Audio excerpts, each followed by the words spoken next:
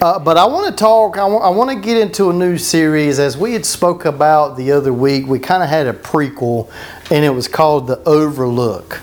And we talked about can't see the forest from the trees, and then we also talked about the obvious. And what was the obvious picture that I pulled up? Excuse me, does anybody remember? The wet floor. Wet floor sign in the ocean. Things that seem to be so obvious that don't really need to be said, but the reality is that Jesus said those things. And so there was a lot of things that we'll see in Scripture, but I kind of want to reference this as we can see that this looks, what is this a picture of? A puzzle. So how many of us have done puzzles before, right? Some of us enjoy to do them, and some of us don't enjoy to do them. My patience is I'm going to try to do a couple pieces, and that's about the reality of where we are. So a lot of this message is going to be based off of how puzzles work, and I don't know where this came from other than God just spoke this to my spirit, and I'll just be real honest with you, several months ago. So I just put it on my list as a series about some of the things that God wants to speak about. So, and oftentimes we take the box. If I had one right now, I probably should have brought one out to kind of use as a stage to stage it with. But the reality is when we take out the box and we look at it, it shows us what? It shows us what the final product is supposed to look like. But when we get to breaking out all the pieces and we begin to separate them and do different things and creating the borders and things of that nature, it takes us a while before we can see the bigger picture, right? But we know what it's supposed to look like. But oftentimes we all through that laboring process of sitting there for hours on end trying to put a puzzle together. What's the biggest puzzle that anybody's ever done? Probably 1,000 pieces. 1,000. That's a lot of pieces, yeah. And I think 500 is a lot. I think 100 is a lot. Well, but see, the reality is the more pieces that there is, it seems like to be a better picture that it is. Because when we start to get into some of the more colorful pictures and the more detailed aspect of it, you got more pieces to the puzzle. And each one of us like to put different puzzles together. Me, I'm a simple man. So I want a simple puzzle. But the reality is that we don't know which puzzle God has given us. I'm saying it again. We don't know which puzzle that God's given us. But what I want to do here is I want to create an outline for you of what God wants to do in your life.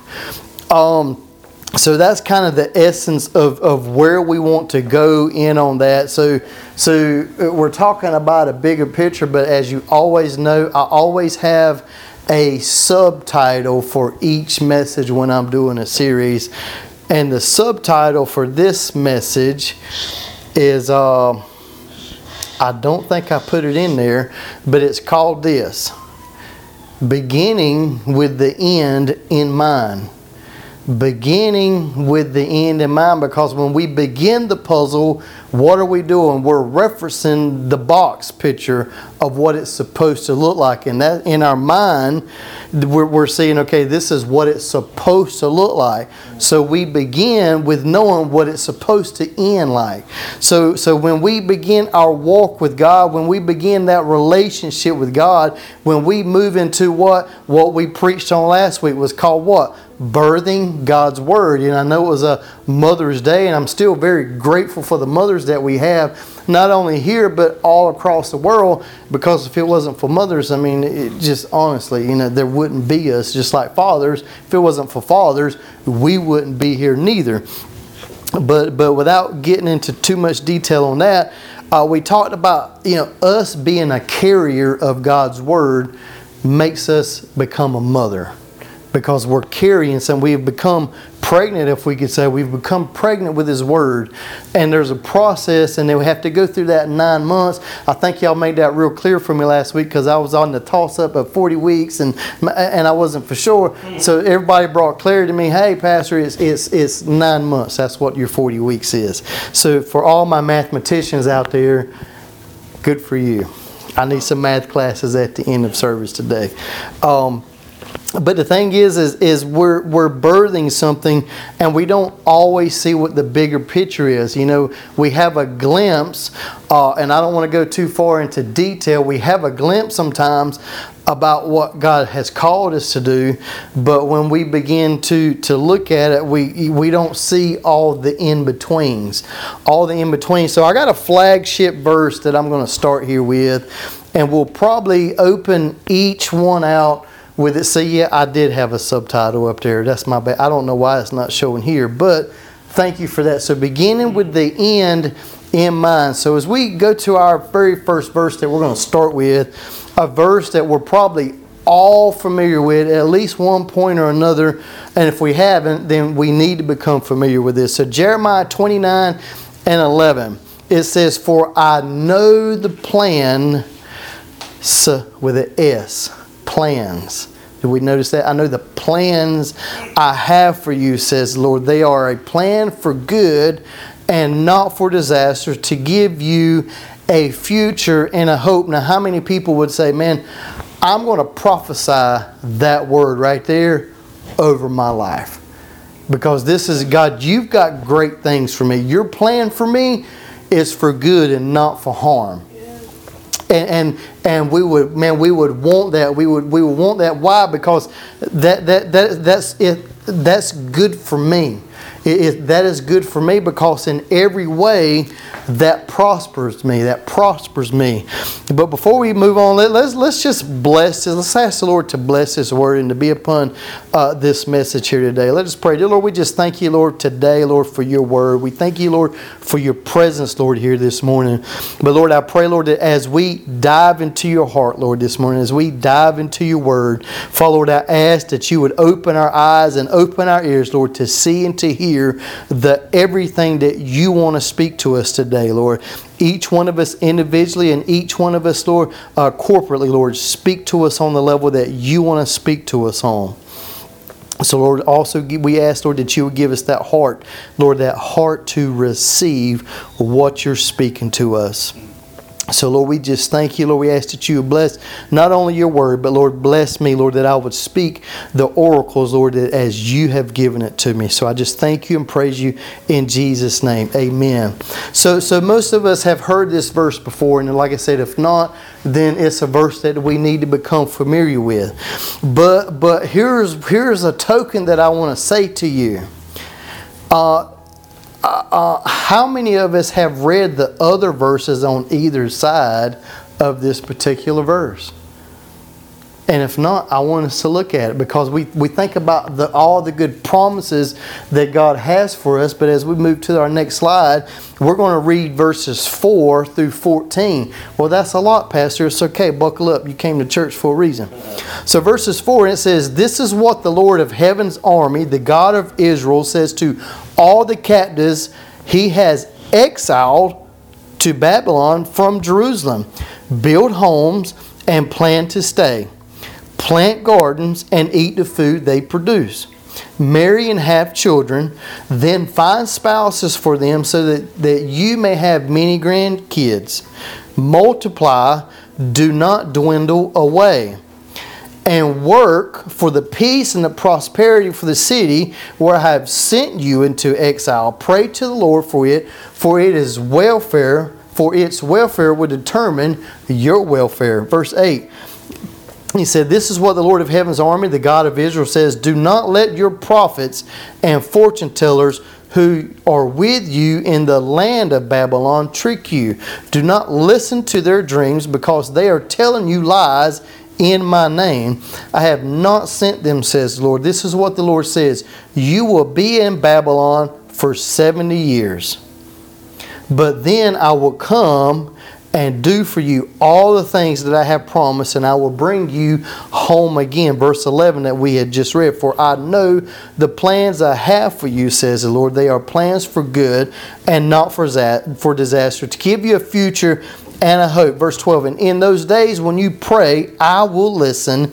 If you look for me wholeheartedly, you will find me, and I will be found by you, says the Lord. I will end your captivity and restore your fortunes. I will gather you out of the nations where I sent you, and I will bring you back to your own land. How many of us can say that we have missed this declaration? I mean, because what? We found something that would be good for us. We found something that would fit us, but what we miss here is we missed the part where he says, hey, you're going to be captives for 70 years. You're going to be captive for 70 years in this place called Babylon, because Babylon became such a great and powerful nation. So God said that you're going to be captive here. And why were they captive there? Because they refused to obey.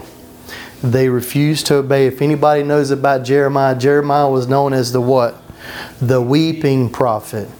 Because he was always weeping. Matter of fact, God even called him to begin to prophesy around the age of 14 and 15 years old. So how many of us will say, I'm a grown person, but yet a 14 or 15-year-old is going to come and begin to prophesy over me and over my life? I don't want to hear you. I don't want to hear what you got to say.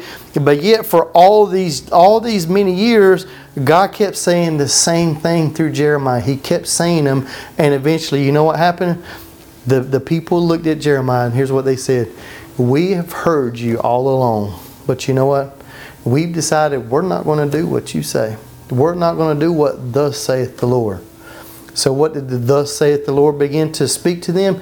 That you were going to be taken over by Babylon. And because of this, now that you'll be exiled for 70 years, here's your punishment for not listening to what I had to say to you. So what I want to do here but just like that, we can see here that God was showing them a bigger picture. Even though it may not have been what they wanted, God still laid it out for them to see and to hear. So what I want to do is I want to make this reflective in our life. I want this to be reflective in our life, the things that God is speaking to us, the things that God's been showing us.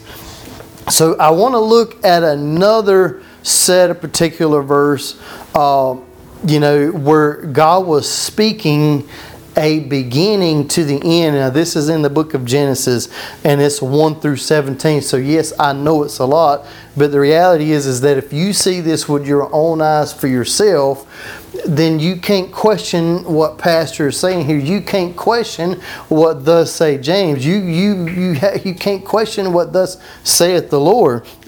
So here's what the Lord had to speak in Genesis chapter 15, verses 1 through 17. Let us read this together. Sometime later, the Lord spoke to Abram in a vision and said to him, do not be afraid, Abram, for I will protect you, and your reward will be great. Here's where he says that I will be your shield and your exceedingly great reward. I will be your shield, I will protect you, and I will reward you. But Abram replied, O sovereign Lord, what good are all your blessings when I don't even have a son? Since you're giving me no children, Eliezer of Damascus, a servant in my household, will inherit all my wealth. Verse 3, you have given me no descendants of my own, so one of my servants will be my heir. Then the Lord said to him, no, your servant will not be your heir, for you will have a son of your own who will be your heir. Then the Lord took Abram outside and said to him, look up into the sky and count the stars if you can. That's how many descendants you will have. Let's just stop for a second before we move on to the next part. Is what was God speaking here? He said, look up in the sky and count the stars if you can. Now Abraham, it's not that Abraham was barren, it's just that his wife Sarah was barren and couldn't have kids, but yet God was calling him and telling him that this is what your descendants was going to be like. And see, and the reality is that God has given us a picture, because what did he just simply do here for Abraham? He was called Abram, then he gave him a picture of what he was going to look like. But even though he stood there and he saw it, would that not be hard to imagine that God says that I was going to be like this, but reality says I'm here. Reality says I don't have a church building. Reality says I don't have people follow me. Reality says that we don't have a worship team. Reality says this and that and the other. But the truth is what does thus saith the Lord? What has the Lord been speaking to me in prayer? What has the Lord been speaking to you in prayer? The bigger picture that we've been failing to see because we've allowed our circumstance to dictate who God is in our life. What are we hearing versus what we are seeing? Let's continue on here to verse 6, the next slide. And it said, and Abram believed the Lord, and the Lord counted to him as righteousness because of his faith. Let's just stop. I know you want to keep reading, but give me attention here for just a moment. We'll keep reading this together in a minute. But it said he believed. I believe what God spoke to me. And it was counted to him as what? As righteousness. So that tells me that we cannot be walking in righteousness if we're not believing what God is speaking to us about our life, the things that he's been showing us.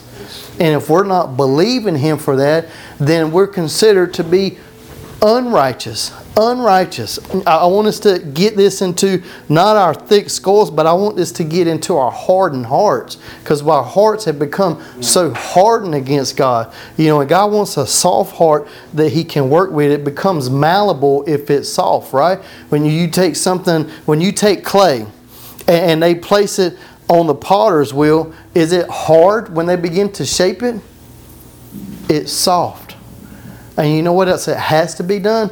That clay has to be at the center of the wheel to be shaped into what it's supposed to be. Because if it's not in the center of the wheel, then what happens? If your tire is not balanced, well, what happens? It wobbles. You got to wobble. And that wobbling is going to cause that clay not to be shaped and formed into what it's supposed to be. So we got to be in the center of God's will. Verse 7. It said, then the Lord told him, I am the Lord who brought you out of Ur of the Chaldeans, excuse me on that one, to give you this land as your possession. So if we stop for just a second, we see here that Abram was a part of a pagan nation. He was part of a pagan nation, and there was no worship of God. There was no worship of God whatsoever. It was a God of something else. It wasn't the God of Abraham, Isaac, and Jacob. It wasn't the God that created the heavens and the earth. It was another God that he was caught up into, and God called him away from that. God called him away from that. Verse 8, and said, but Abraham replied, O sovereign Lord, how can I be sure that I will actually possess it? The Lord told him, bring me a 3-year-old heifer, a 3-year-old female goat, a 3-year-old ram, a turtle dove, and a young pigeon. So Abram presented all these to him and killed them. Then he cut each animal down the middle and laid the halves side by side. He did not, however, cut the bird in half. Verse 11. Some vultures swooped down to eat the carcass, but Abram chased them away. As the sun was going down, Abraham fell into a deep sleep, and a terrifying darkness came down over him. Verse 13. Then the Lord said to Abraham, you can be sure that your descendants will be strangers in a foreign land, where they will be oppressed as slaves for 400 years. But I will punish the nation that enslaves them, and in the end they will come away with great wealth. Verse 15, next slide. As for you, you will not die in peace. As for you, you will die in peace, and be buried at a ripe old age. Abraham lived to be 175 years old, just so you know.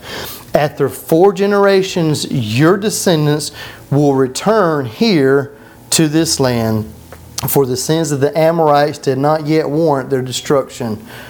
After the sun went down and the darkness fell, Abram saw a smoking fire pot and flaming torch pass between the halves of the carcasses, and there was his sign that the covenant, that the promise would be fulfilled, because he asked the Lord for a sign, because in the division that God would pass through the middle, that he would be in the middle of the situation. So did we not just see what what God had told Abram? What did he tell Abram? Not only did he say that your descendants would be like the stars and the sand on the shore, why do you think God spoke to him that way?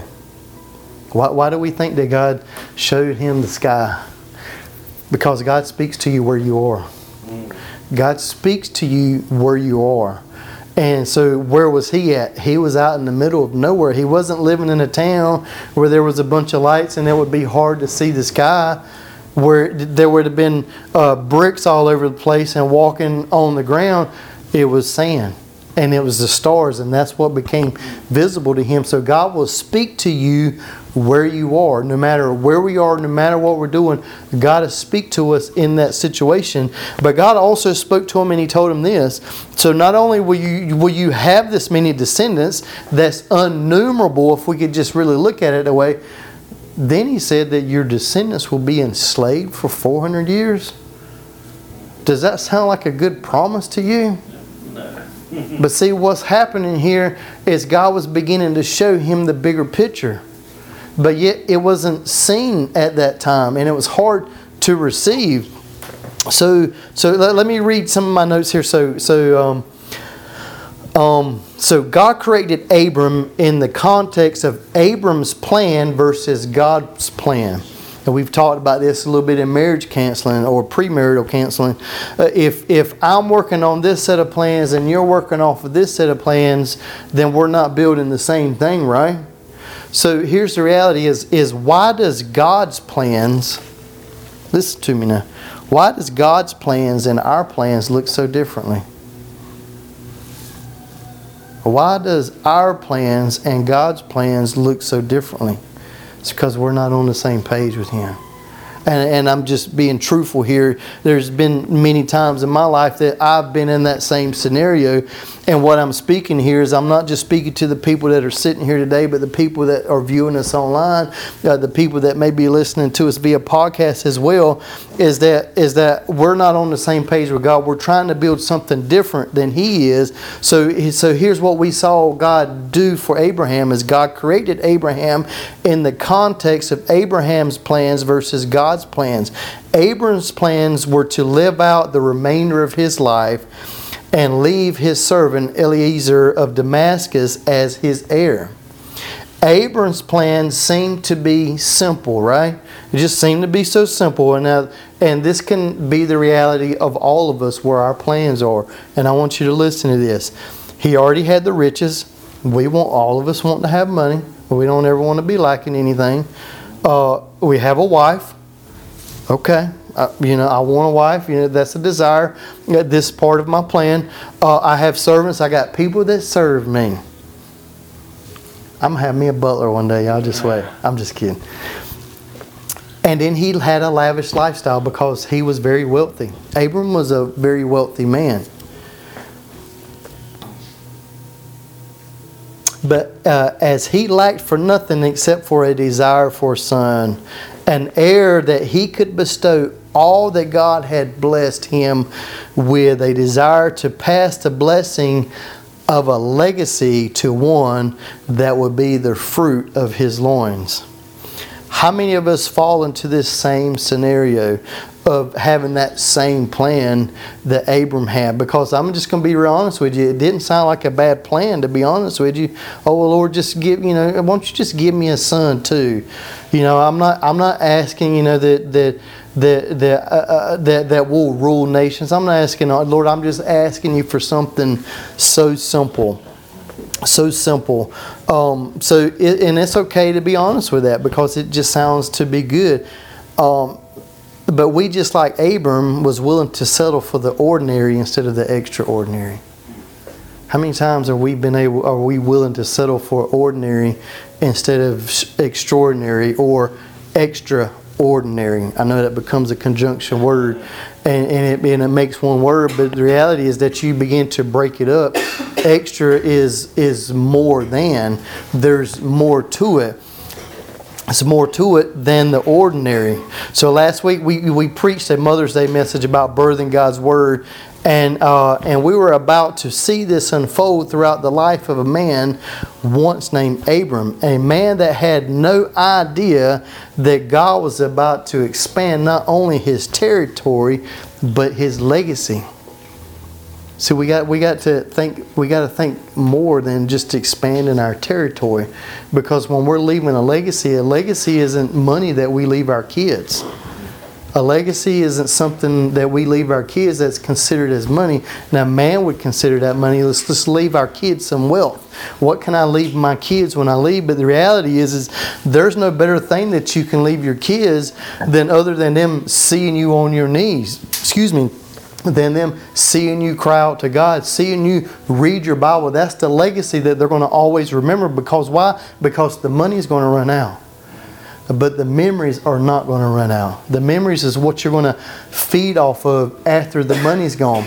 So I'm sorry, baby, I don't have no money to leave you when Daddy's dead and gone. But what you are going to have is you're going to have a forever memory of seeing that your dad walk in what God has called him to walk in. The same for each one of us here is that what are we leaving for those that are behind? What are they seeing? What do they remember? And if the Lord's willing, yeah, baby, I'll try to leave you some money. I just ain't got none right now because I done gave it all to you and your mama. That was funny. Ding. No. Don't quit my day job, right? And that's fine. So even in this word that God gave Abram, God had told him that his descendants would be oppressed for 400 years in a land that was foreign to him. So let's expound a little about what God was sending, about God sending us to places that is strange to us. So when we go to somewhere that's strange and foreign, what does that mean? It puts us in a place of inconvenience, and it puts us in a place of uncomfortableness. Can we agree with that? When God is sending us somewhere. So the calling on my life to be a pastor and to start a church has caused it to be an inconvenience for me. So if our calling is not inconveniencing us, then we really got to question, has God called us to that? Has God called us to that? So if we're not being inconvenienced, and if it doesn't make our flesh feel uncomfortable, then we got to question the calling. We got to question if we really heard God on that.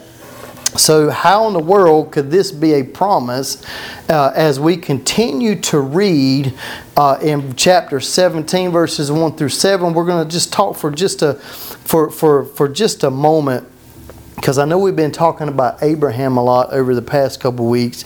So in verse 1 here of chapter 17, it says, when God was... Excuse me, Lord.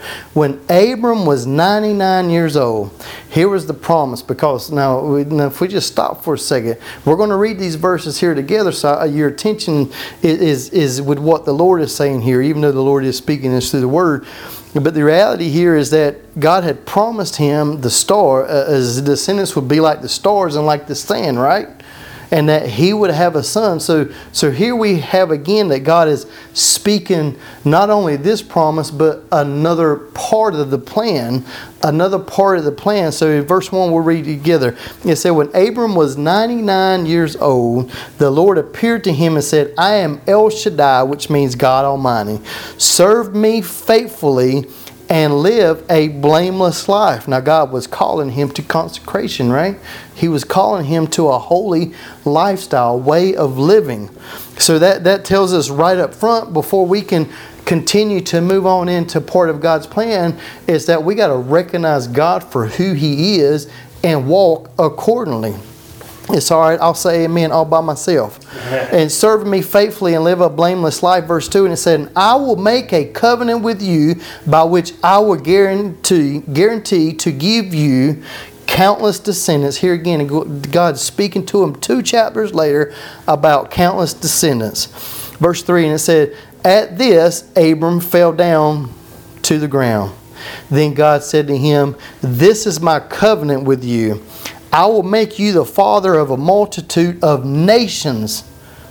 What's more, I am changing your name. I will no longer, it will no longer be Abram. Instead, you will be called Abraham, for you will be the father of many nations. I will make you extremely fruitful. Your descendants will become many nations. And here we go. Here's another part of the plan that God is revealing. And kings will be among them. I will confirm my covenant with you and your descendants after you from generation to generation. This is an everlasting covenant. I will always be your God and the God of your descendants after you. So as we see that the further in detail, so after God, now the very next thing that God, after he told them that they would be captive for 400 years, and now he's telling them they're going to be kings. This just seems to be what an oxymoron. Does anybody know what an oxymoron is? Okay, we'll look it up later. That was good. Y'all got to give me one on that one. But it's saying something but meaning another. You're saying something, but it just really, it's like the two words don't coexist. What you're telling me contradicts. In other words, you're speaking out of this side of your mouth, but now you're speaking out on this side of your mouth. You're telling me two different things, and I don't know what to believe because I'm not understanding what you're telling me here. But the reality is Abraham couldn't see the bigger picture. Abraham wasn't seeing the bigger picture, but he was accepting and receiving what the Lord was telling him. So the question that I have for you is, as we're facing things in our life, as things are happening and we don't understand why certain things are unfolding the way that they're unfolding, but the thing is it's part of God's plan, and we don't always see the bigger picture. But what I want us to do is I want to talk about what we said this morning, is we be still and know that He is God. We just sit back, we escape from the situations, and we just move our mindset and we move our heart from all of the things that's going on around us, and we just sit back and we watch what God's doing. How I've been watching God for the past 4.5 years, and what He's been doing and what He's been developing in me. Because when I gave my heart back to God, everybody knows already by now that I'm either hot or I'm cold. I'm never going to be lukewarm when it comes to a relationship with God. If I'm going to hell, I'm going to go to hell wide open. If I'm going to go to heaven, if I'm going to serve the Lord, then I'm going to serve Him with everything that I got. And I sit back and I watched it as I rededicated my life back to God 4.5 years ago. He said, okay, son, well, I've still called you to preach. And I'm like, Lord, I don't have nowhere to preach. We're not part of a church. We've been away from church for so long, and I don't even remember how to preach anymore. I don't remember how to teach a word. I don't remember half of the scripture that I could use to quote by heart and tell you where they are. But you know what? God had a plan. God had a plan, and after I began to walk in obedience to begin to preach, because preaching wasn't always standing behind a pulpit. We get that misconstrued and thinking that, hey, I've got to have a platform, I've got to have somewhere that I can preach from. And that isn't the reason why we started this church. That isn't the reason that was out of obedience. It was part of this birthing process. It was part of God's plan. And just watching how God has unfolded things. So even 3 years ago, I thought I was supposed to start the church then. So we hosted something here on a Saturday, and I'm gonna be real honest with you. There was about 25 head that showed up that day, and I'm sitting here thinking, I was like, okay, Lord, this is you, because it's moving forward. We're going into what you've called me to do. And then guess what happened? COVID broke out. COVID broke out in America like the next week or two. And then, okay, so James is right back to something that God was telling me to do. And I'm sitting back and I'm like, Lord, I don't know what to do. Nobody wants to come to church because they're scared of COVID, et cetera, et cetera. And it just goes on and on and on. But the reality is as the Lord told me to begin to get things in order and to begin to pray about things and begin to work myself into what He's called me to do, to listen for His timing on this. And so we're looking. So what I want to do is I want to get on a transition to the next part of this message, and I want to try to explain very briefly, if I can, was how did the children of Israel, or how did Abraham's descendants, because by this time he had already had Isaac, and we all know that if we don't remember, God told him to sacrifice Isaac. And so why would God ask him to sacrifice the very thing that would be the beginning of that promise? God wanted to see where his heart is. Are you willing to be obedient to me, or is what I've spoken to you become more important? So am I going to put my relationship on the line versus this ministry? Is my walk with God more important than me having this church? What's more important to me? Because you know what I'll do? I'll place Salt and Light Ministry on the altar, and I'll sacrifice it before I let my walk with God dwindle, before I let that escape. So we saw that happen, and then Isaac had Jacob, and then Jacob had kids, right? So Jacob had 12 sons. Did we not remember? Because if we don't remember, then let me just refresh your memory here. This is where the 12 tribes got their names from, is from Jacob's 12 sons. So as we move on into that, what happened to Joseph? Because Joseph had a dream, right? He had a dream that his parents and that his brothers were going to bow down and worship him. But how is this ever going to happen? So they thought that he was just being arrogant. And so what did they do? They sold him into slavery. Does anybody remember that? Yeah. Joseph was sold into slavery.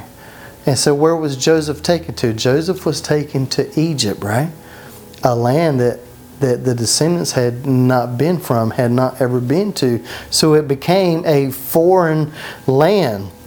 So what I want to do here is I want to pick up with Exodus chapter 1. Exodus chapter 1 verses 6 through 14. You ready for this? Let's do it. In time, Joseph and all of his brothers died, ending that entire generation. But their descendants, the Israelites, had many children and grandchildren. In fact, they multiplied so greatly that they had become extremely powerful and filled the land. Eventually, a new king came into power in Egypt who knew nothing about Joseph or what he had done. And we'll talk about Joseph a little bit more next week. So verse 9, he said to his people, look, the people of Israel now outnumber us and are stronger than we are. Verse 10, next slide. We must make a plan. Let's stop here for a second. Man's got a plan. Man's got a plan, but God has plans. We saw that in Jeremiah 29:11. God has plans, but he said, let's make a plan. He thought that there was one way to take care of this, but God has different ways of taking care of it. God has different ways of bringing our heart back to where we're supposed to be. Let me keep on here. He said, we must make a plan to keep them from growing even more. If we don't, and if war breaks out, they will join our enemies and fight against us. Then they will escape from the country. So the Egyptians made the Israelites their slaves. They appointed brutal slave drivers over them, hoping to wear them down with crushing labor. They forced them to build the cities of Ramesses and supply centers for the kings. Verse 12, next slide. But the more the Egyptians oppressed them, the more the Israelites multiplied and spread, and more alarmed the Egyptians became. So the Egyptians worked the people of Israel without mercy. They made their lives bitter, forced them to mix mortar and to make bricks and to do all the work in the field. They were ruthless in their demands, so we can see how they became captive, right? And they became captive in a foreign land, but yet this was part of God's plan. But nobody was seeing the bigger picture here. Lord, I don't understand why this is happening in my life.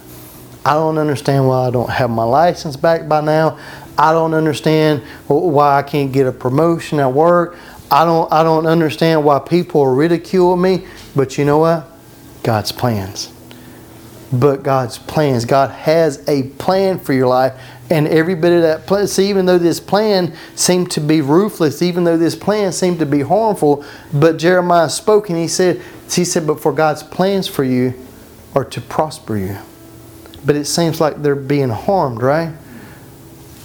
But God has a plan for you. His plan is so much greater than the reality of what you're seeing here.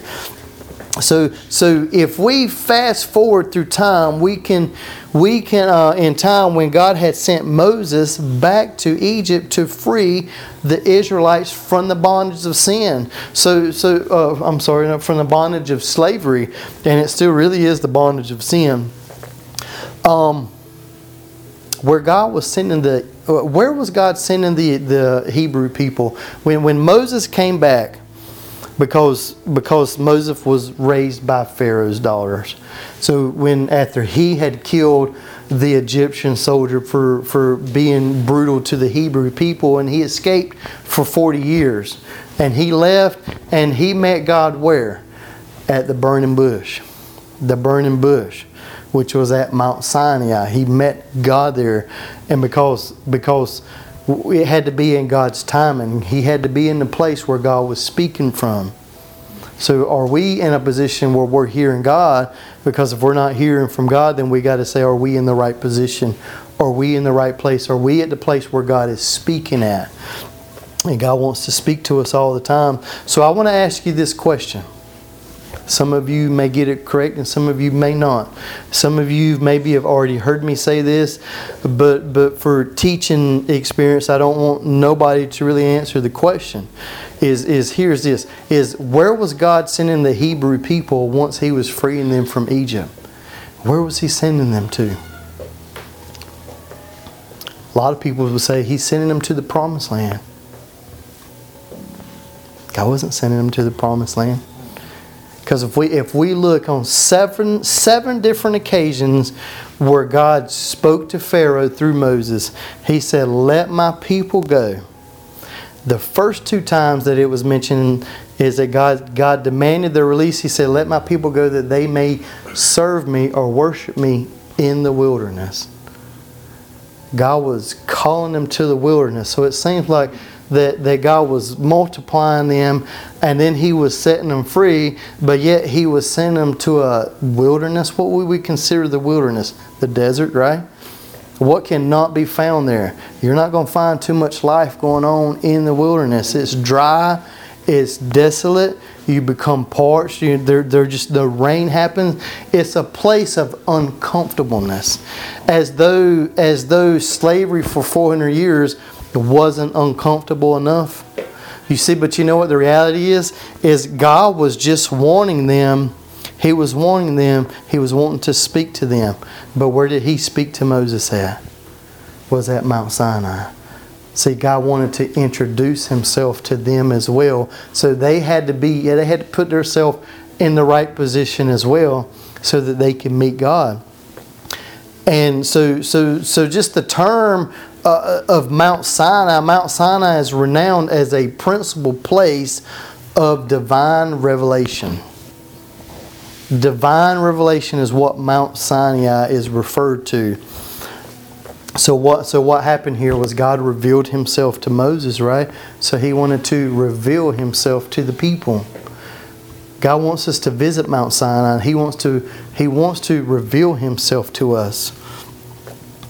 See, and as we sit here, we can watch the bigger picture unfold before our eyes. We watch the promise that God had gave Abraham, right? He gave him a promise.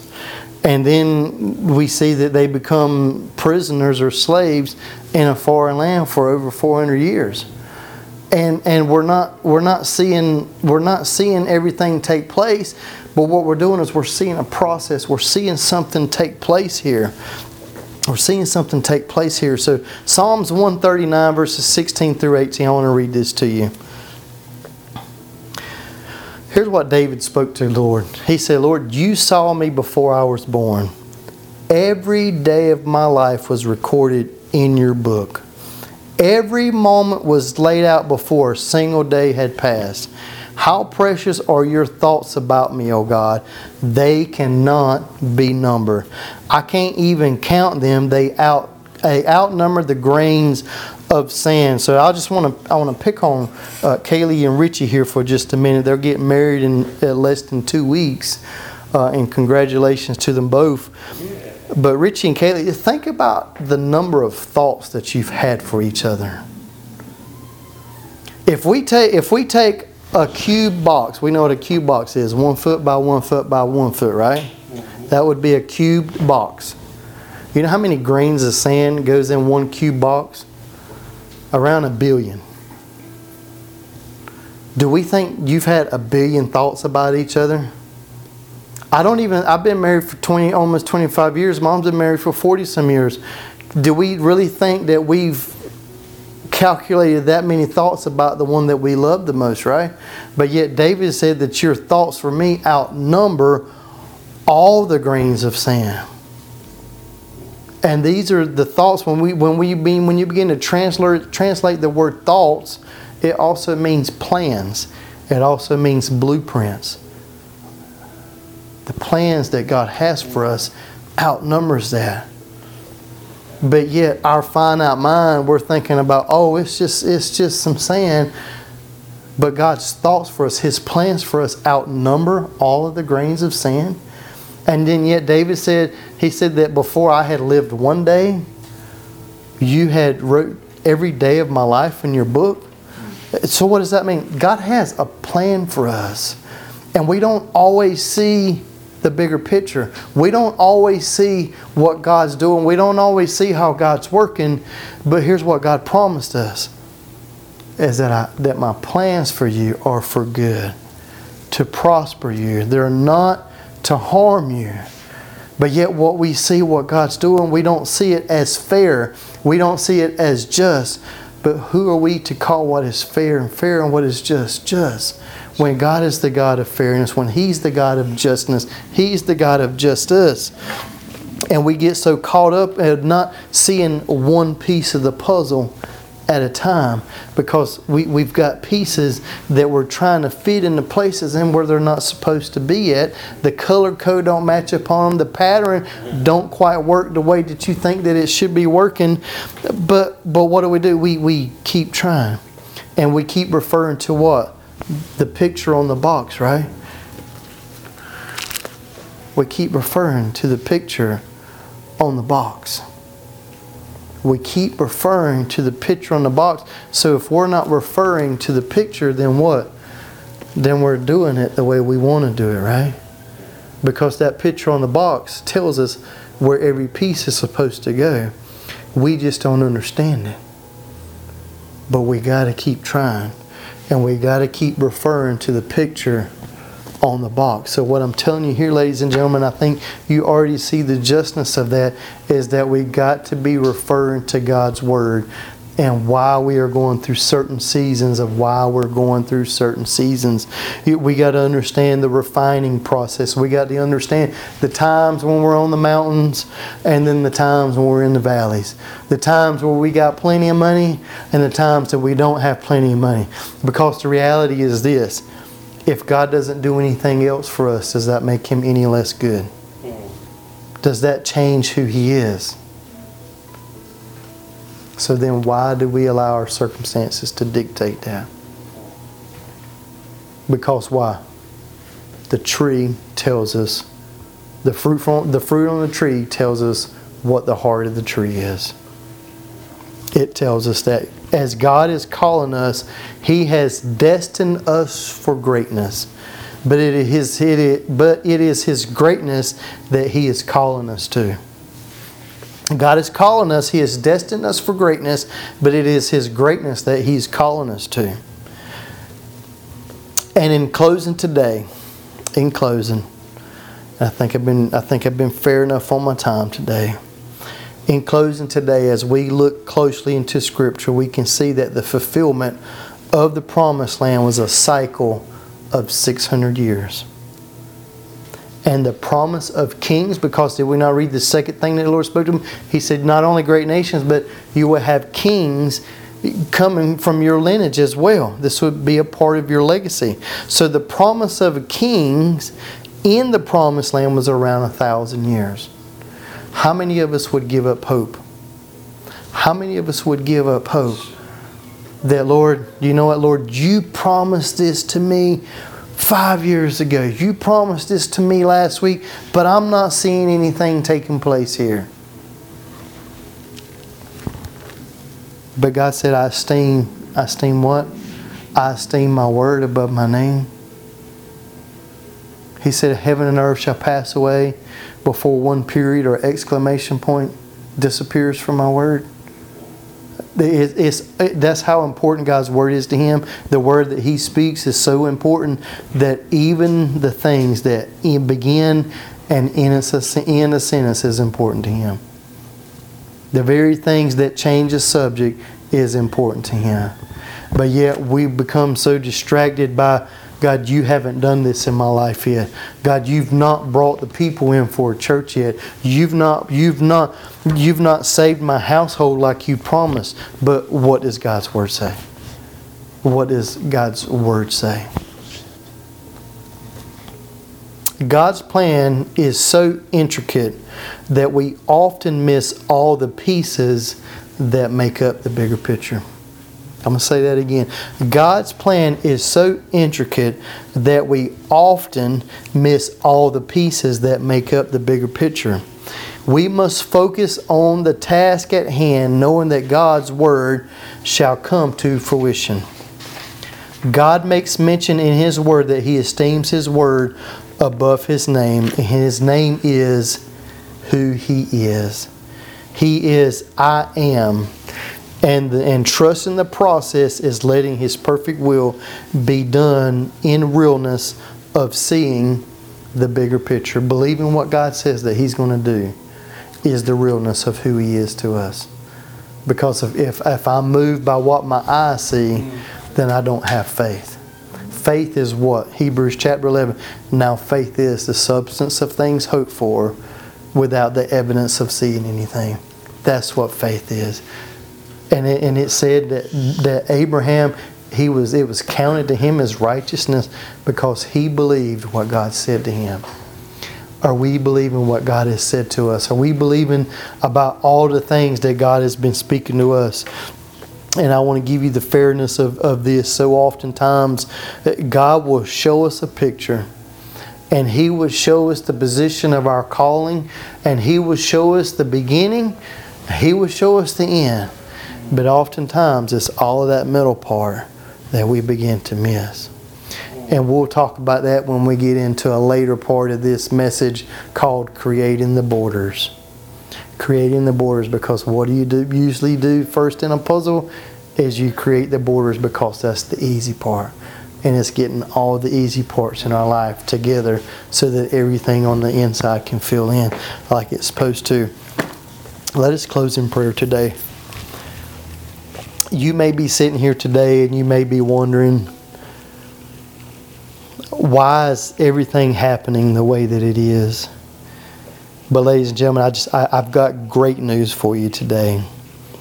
Is that nothing that has happened to us has caught God by surprise.